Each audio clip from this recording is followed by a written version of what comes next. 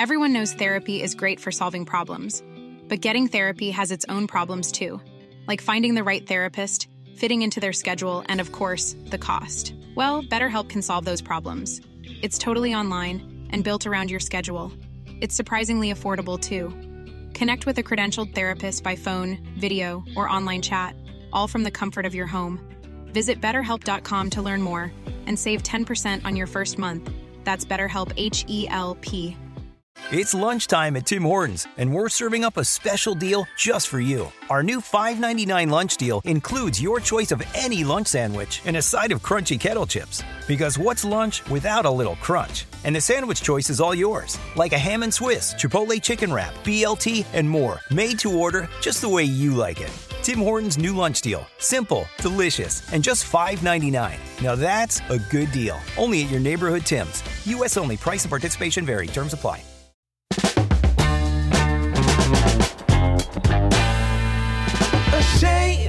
Think something new under sun. Ladies and gentlemen, welcome to a Serious Disc Agreement, a special bonus episode. I am one half of the show, Blake Howard. This show, as you know, is the only one of its kind on the Australian interwebs that dare tackle the sacred, oft-whispered topic of DVD culture. And today, I am talking to a director who is living out his physical media dreams with his indie horror debut, Lair, being released on the sacred format of DVD. Not digital video disc, folks.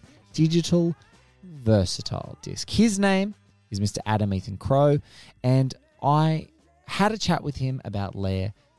Before we dive into that chat, here's a trailer, listen to the trailer, and then hear me have a chat with Adam about his influences, about the film, about making independent features and doing it on the smell of an oily rag. And just hopefully it's a good little fun chat for you as a bonus. And then Alexi and I will be back on another episode of Serious Disagreement, unpacking the discs as we have want to do. But here's a trailer for Lair, and then a chat between Adam and myself. Enjoy. Wow, it's like a princess castle. Not too shabby at all. You guys need anything? I am right across the hall. We'll try to keep the noise down. No, you scream your lungs out. We're the only ones in the building. Watching you. Watching you. Watching you.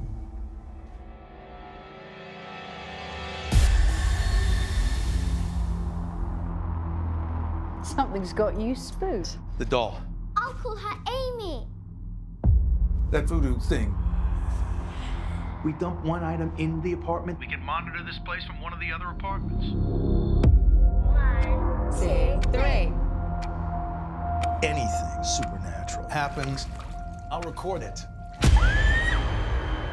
Did you hear that?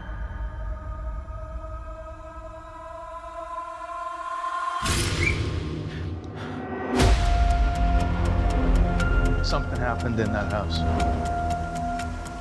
We have to get out of here, all of us. You brought that thing into my house!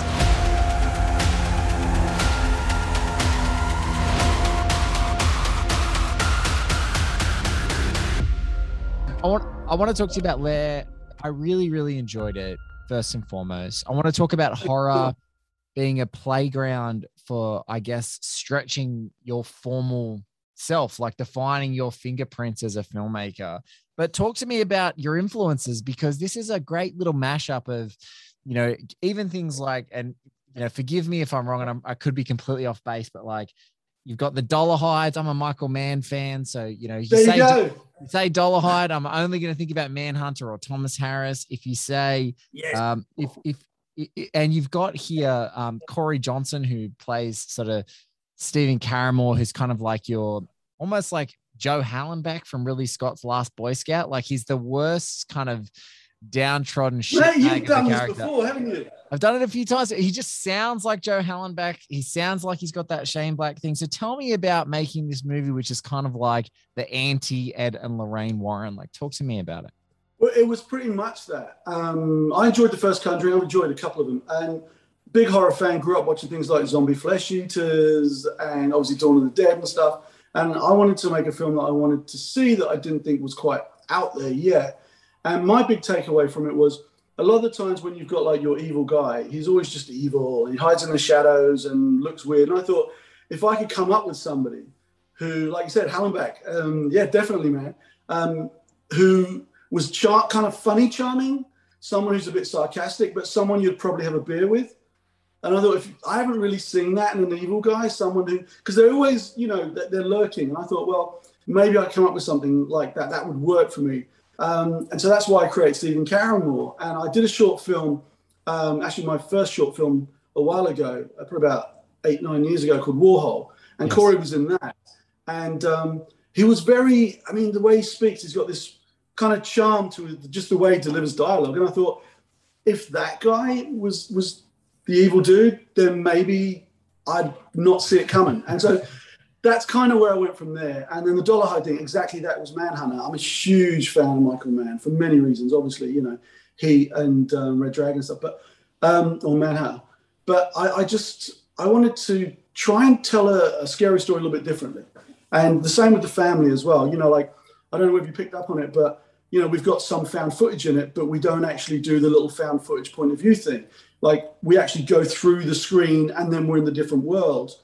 So having a different take, because we see so much in the way of found footage and we cut to the little camera and it's going to be static and people step into the frame and that's what we're used to seeing. I thought, well, if we could literally fade through the TV and go into that world. And again, we made this movie on a shoestring, man. Seriously, I was calling in friends and favors from friends and stuff. And we were picked up originally by the studio. We were going to make it with Fox and we had a couple $1 million.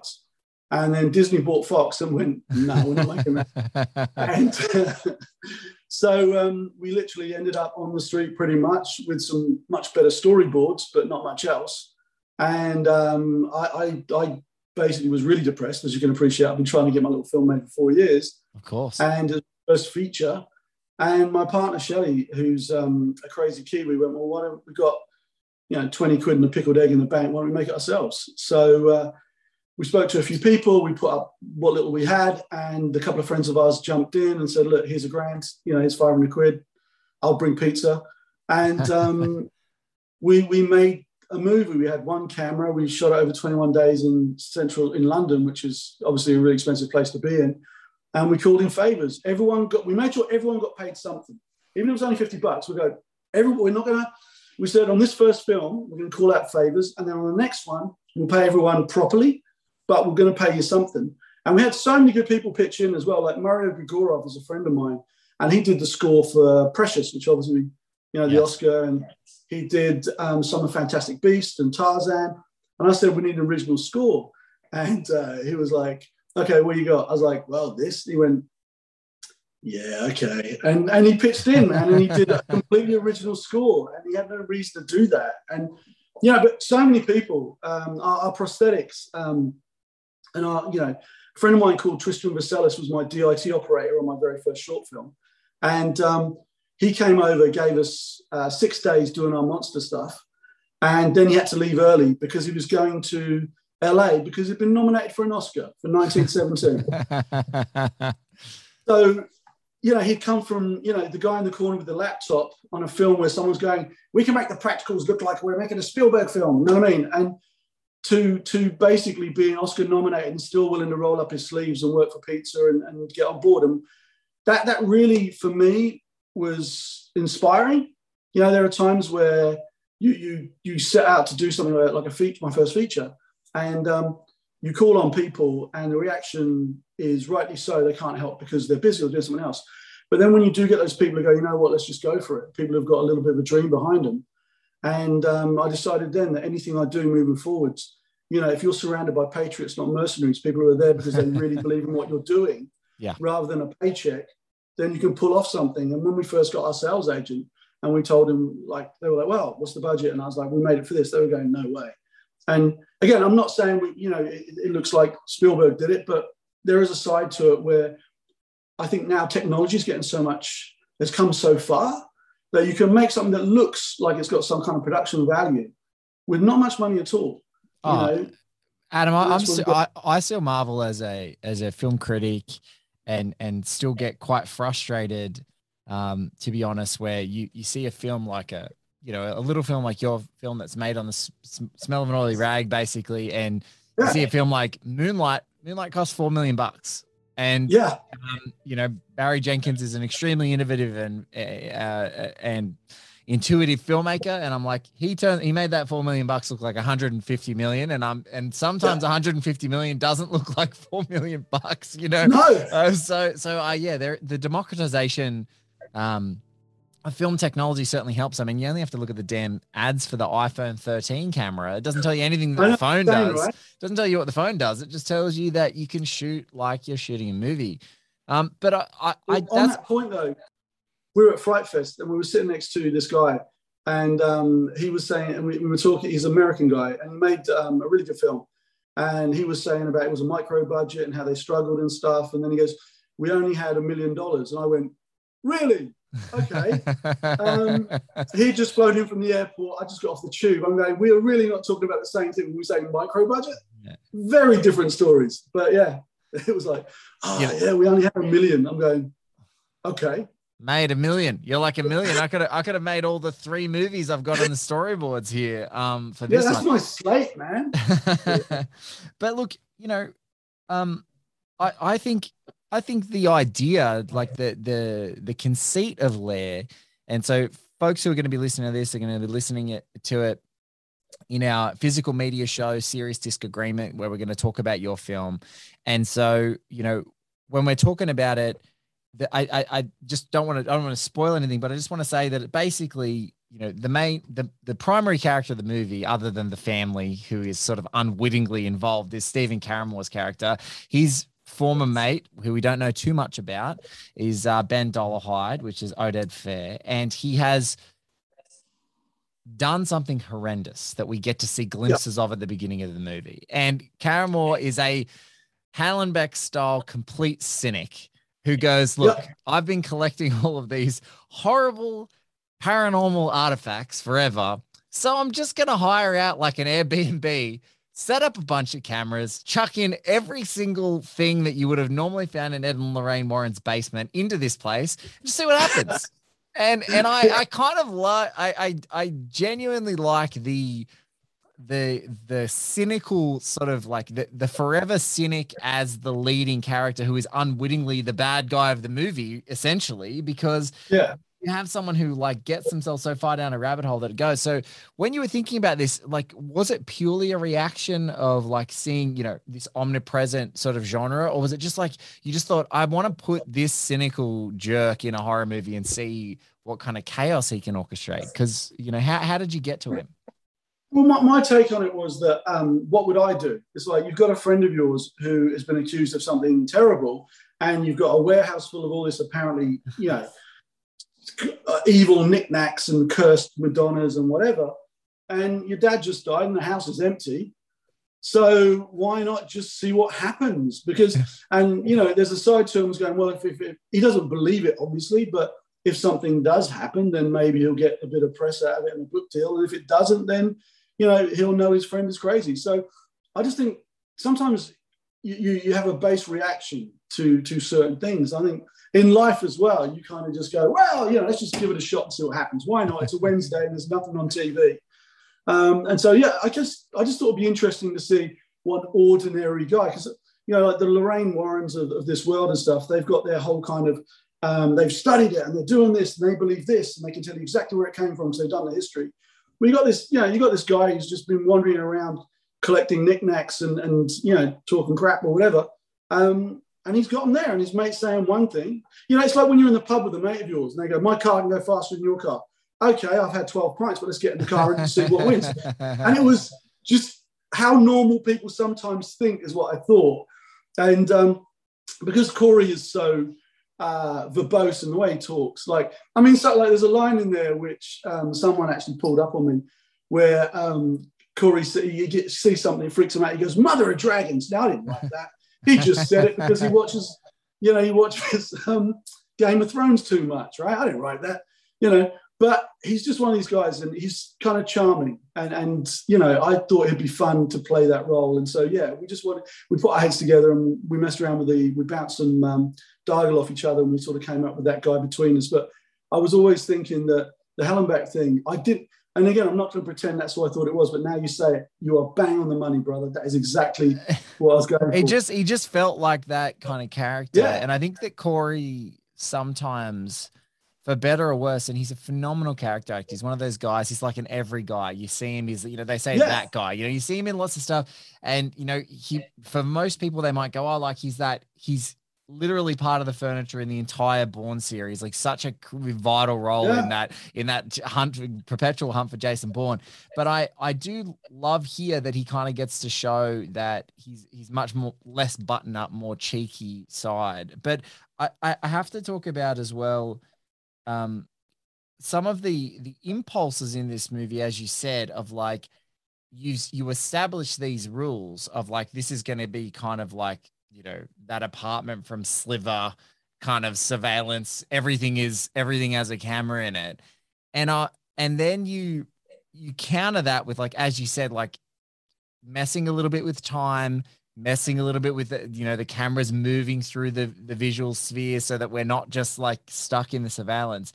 Was that rule break part of it? Because you're like, man, in horror so much, and for better and worse, like I think some of the found footage stuff that horror has done in the last 20 years is amazing, but absolutely things get stuck into a genre convention. So you're like, you set the parameters and you're like, I'm going to move through this. I'm going to have a play around with where people think the camera should stay, where I should stay as the eye of the filmmaker.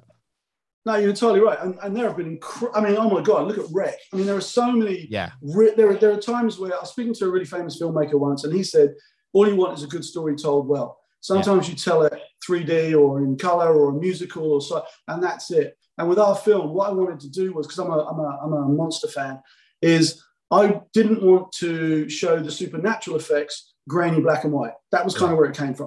Yes. I wanted them to be able to see, and you've seen it. So I wanted towards the end of the movie, where all the sort of madness happens and people get ripped asunder or whatever happens, I won't get into it. I wanted people to be able to see it. You know, and so I thought, if I have to show it black and white, static locked off camera, it wouldn't look as good. And so I kind of thought, well, I've got to find a way so I can show it in full color, full frame, so people can see what's going on.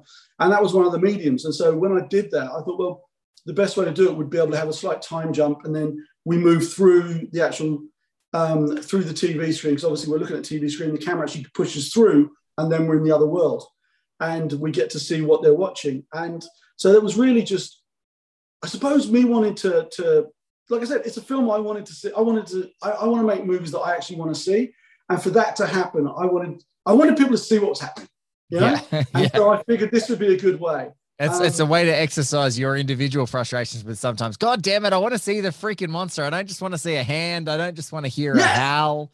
Yeah, and that's why at the end I made sure that you got to see what was going on. Obviously, like most of them, because obviously, I mean, Alien's one of my favorite films, obviously, but to me, Alien will always be the best.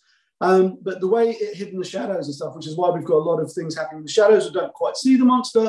But again, like with the Maria scene and stuff, you kind of hopefully. Well, I think we had a really good sound guy who helped us out on that, and some of it is just the quality of the sound when you hear things happening off screen. But when we get to the big kills, I want to see what's going on. I want to see it come out of the shadow. I want to see what we've been hiding from all this time. So it's important to have that as well. But again, when we did this, we had no idea what we were going to do. And again, to be picked up by Studio Canal, look, I'll be totally upfront, man. We made this, like you say, on the smell of an oily rag. I'm going to keep that phrase. Thank you. And I'm surprised that's not in your vernacular. I feel like that's a British slang that has come to Oz as part of our South African. Yeah. Oh well, there you go. So like So that British slang that you can adopt that's come to Oz, and that lives here. Cool. That lives in the Antipodean vernacular these days. I used to spend a lot of time out in Melbourne and stuff. So anyway, but yeah. So one thing that did happen for us with when I assumed that we'd get hopefully picked up by somebody, because when so many people are putting their time and energy, you almost feel that that need to make sure people see it, because so many people have donated their time and like I say, for nothing other than to be part of what we're trying to do. And that's why I think filmmaking sometimes gets taken advantage of, because people have a passion for it. I think any industry where there's passion, people lean into it. And we've hopefully, or it looks like we're going to be making another movie, which is great. And the deal was I'll call in favors on this one, but everyone gets paid something. But on the next one, everyone gets paid properly. And it looks like we're going to be able to do that now, because we've got something else lined up based on it, because of this. But for us, it was like we had a sales agent who's a friend of a friend. Again, wouldn't normally pick up our kind of film and our kind of budget, but they picked it up and they went out. And when they said, "Look, Studio Canal, picking up your film," I nearly fell off the chair, because I assumed we'd get Steve's distribution, or you know what I mean. And when they did The Fog and all sorts of things like that, and you kind of go, and Orphan, which I think is a great movie, and a lot of people don't know enough about. But so that is such a huge compliment for all of us. That's why at the front of the movie, when it comes up and it goes a film by, and then it fades in a family of filmmakers. Because when I was doing short films, I'd have an anime from Crow Film, but having walked through the process of 20 days with all these people, going to bed late, getting sick on set, turning up, borrowing, stealing stuff, at the end of it, I just felt disingenuous to go, this is my film, because it's not. It really isn't. And so when we heard that, and honestly, I told everyone who was picking us up, and everyone was like, what? I've heard of these people. That makes no sense. And so, because when someone other than your nan says you've done well, then you're kind of doing good, right? Well, I was just going to say for horror, a few people have listened to me chat about before, horror fans, it's especially probably of people your my gen. It's like you grow up, and for us, it was the video stores. And in Australia, we'd go to video stores and you get weekly hires, which for people who are listening, you may not even understand what the hell I'm talking about. You go to the store and you spend it's like 7 weeklies for $10. You hand over your $10 and you go get 7 VHS tapes. And so when you start out, you go and get a stack of movies like the things you've mentioned. You just pull them off the shelf because it has a cool cover. Yeah. You literally know nothing else. You go home and you watch it. You scare the living shit out of yourself late at night on a small screen, and then you go back and you do it all over again the next week. That's exactly how you grow into a cinephile, especially if anyone who loves horror. And that's how that's a horror education I earned for myself, hard fought by getting every single film in a series and watching it.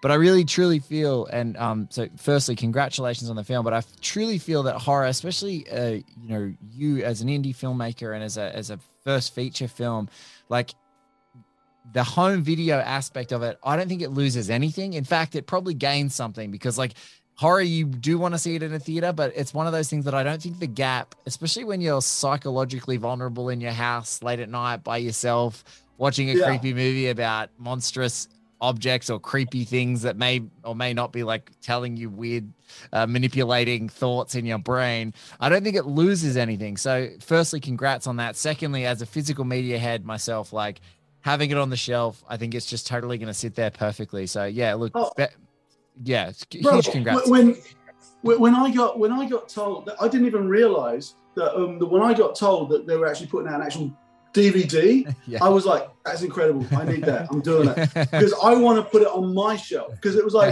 honestly, they sent through the artwork and I was like, I didn't know. I was like, oh my God, it's a DVD. Because I am still that guy. I still have all my DVDs. I love physical media. And there are certain times when you sit there. I've even got some old VHS tapes that, from Horror Nasties back in the day. And I think any collector, you pick up certain things that go. But the biggest piece of, I'll show you this because apparently I've got to shoot. They're nudging me. Is that what did happen was we got an email the other day, and it was from Michael Grace, who obviously wrote Poltergeist and produced Sleepwalkers with Stephen King and loads of other ones. And he saw the film, and he wrote me an email saying how much he enjoyed it. And that to me was you just don't get that. You don't get it. That's really cool. That's insane. But you can tell why someone like Michael Grace would dig it for exactly that reason. Because again, how grounded in reality Poltergeist feels for so much of the movie, how grounded in real people.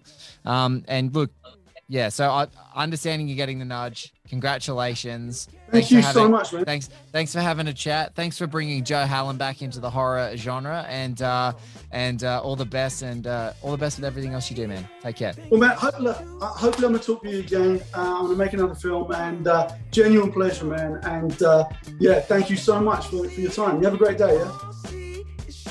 Need help. But still you try so hard. Hi, this is Blake Howard, host and producer of One Heat Minute Productions podcast. We dive into the great and underappreciated cinematic works, often 1 minute or one scene at a time. Our crew of guests are some of the most wonderful filmmakers, writers, authors, and critics ever assembled. Our shows include One Heat Minute, Josie and the Podcats, All the President's Minutes, Increment Vice, and right now, Zodiac Chronicle. Check out oneheatminute.com or find us wherever you get your podcasts.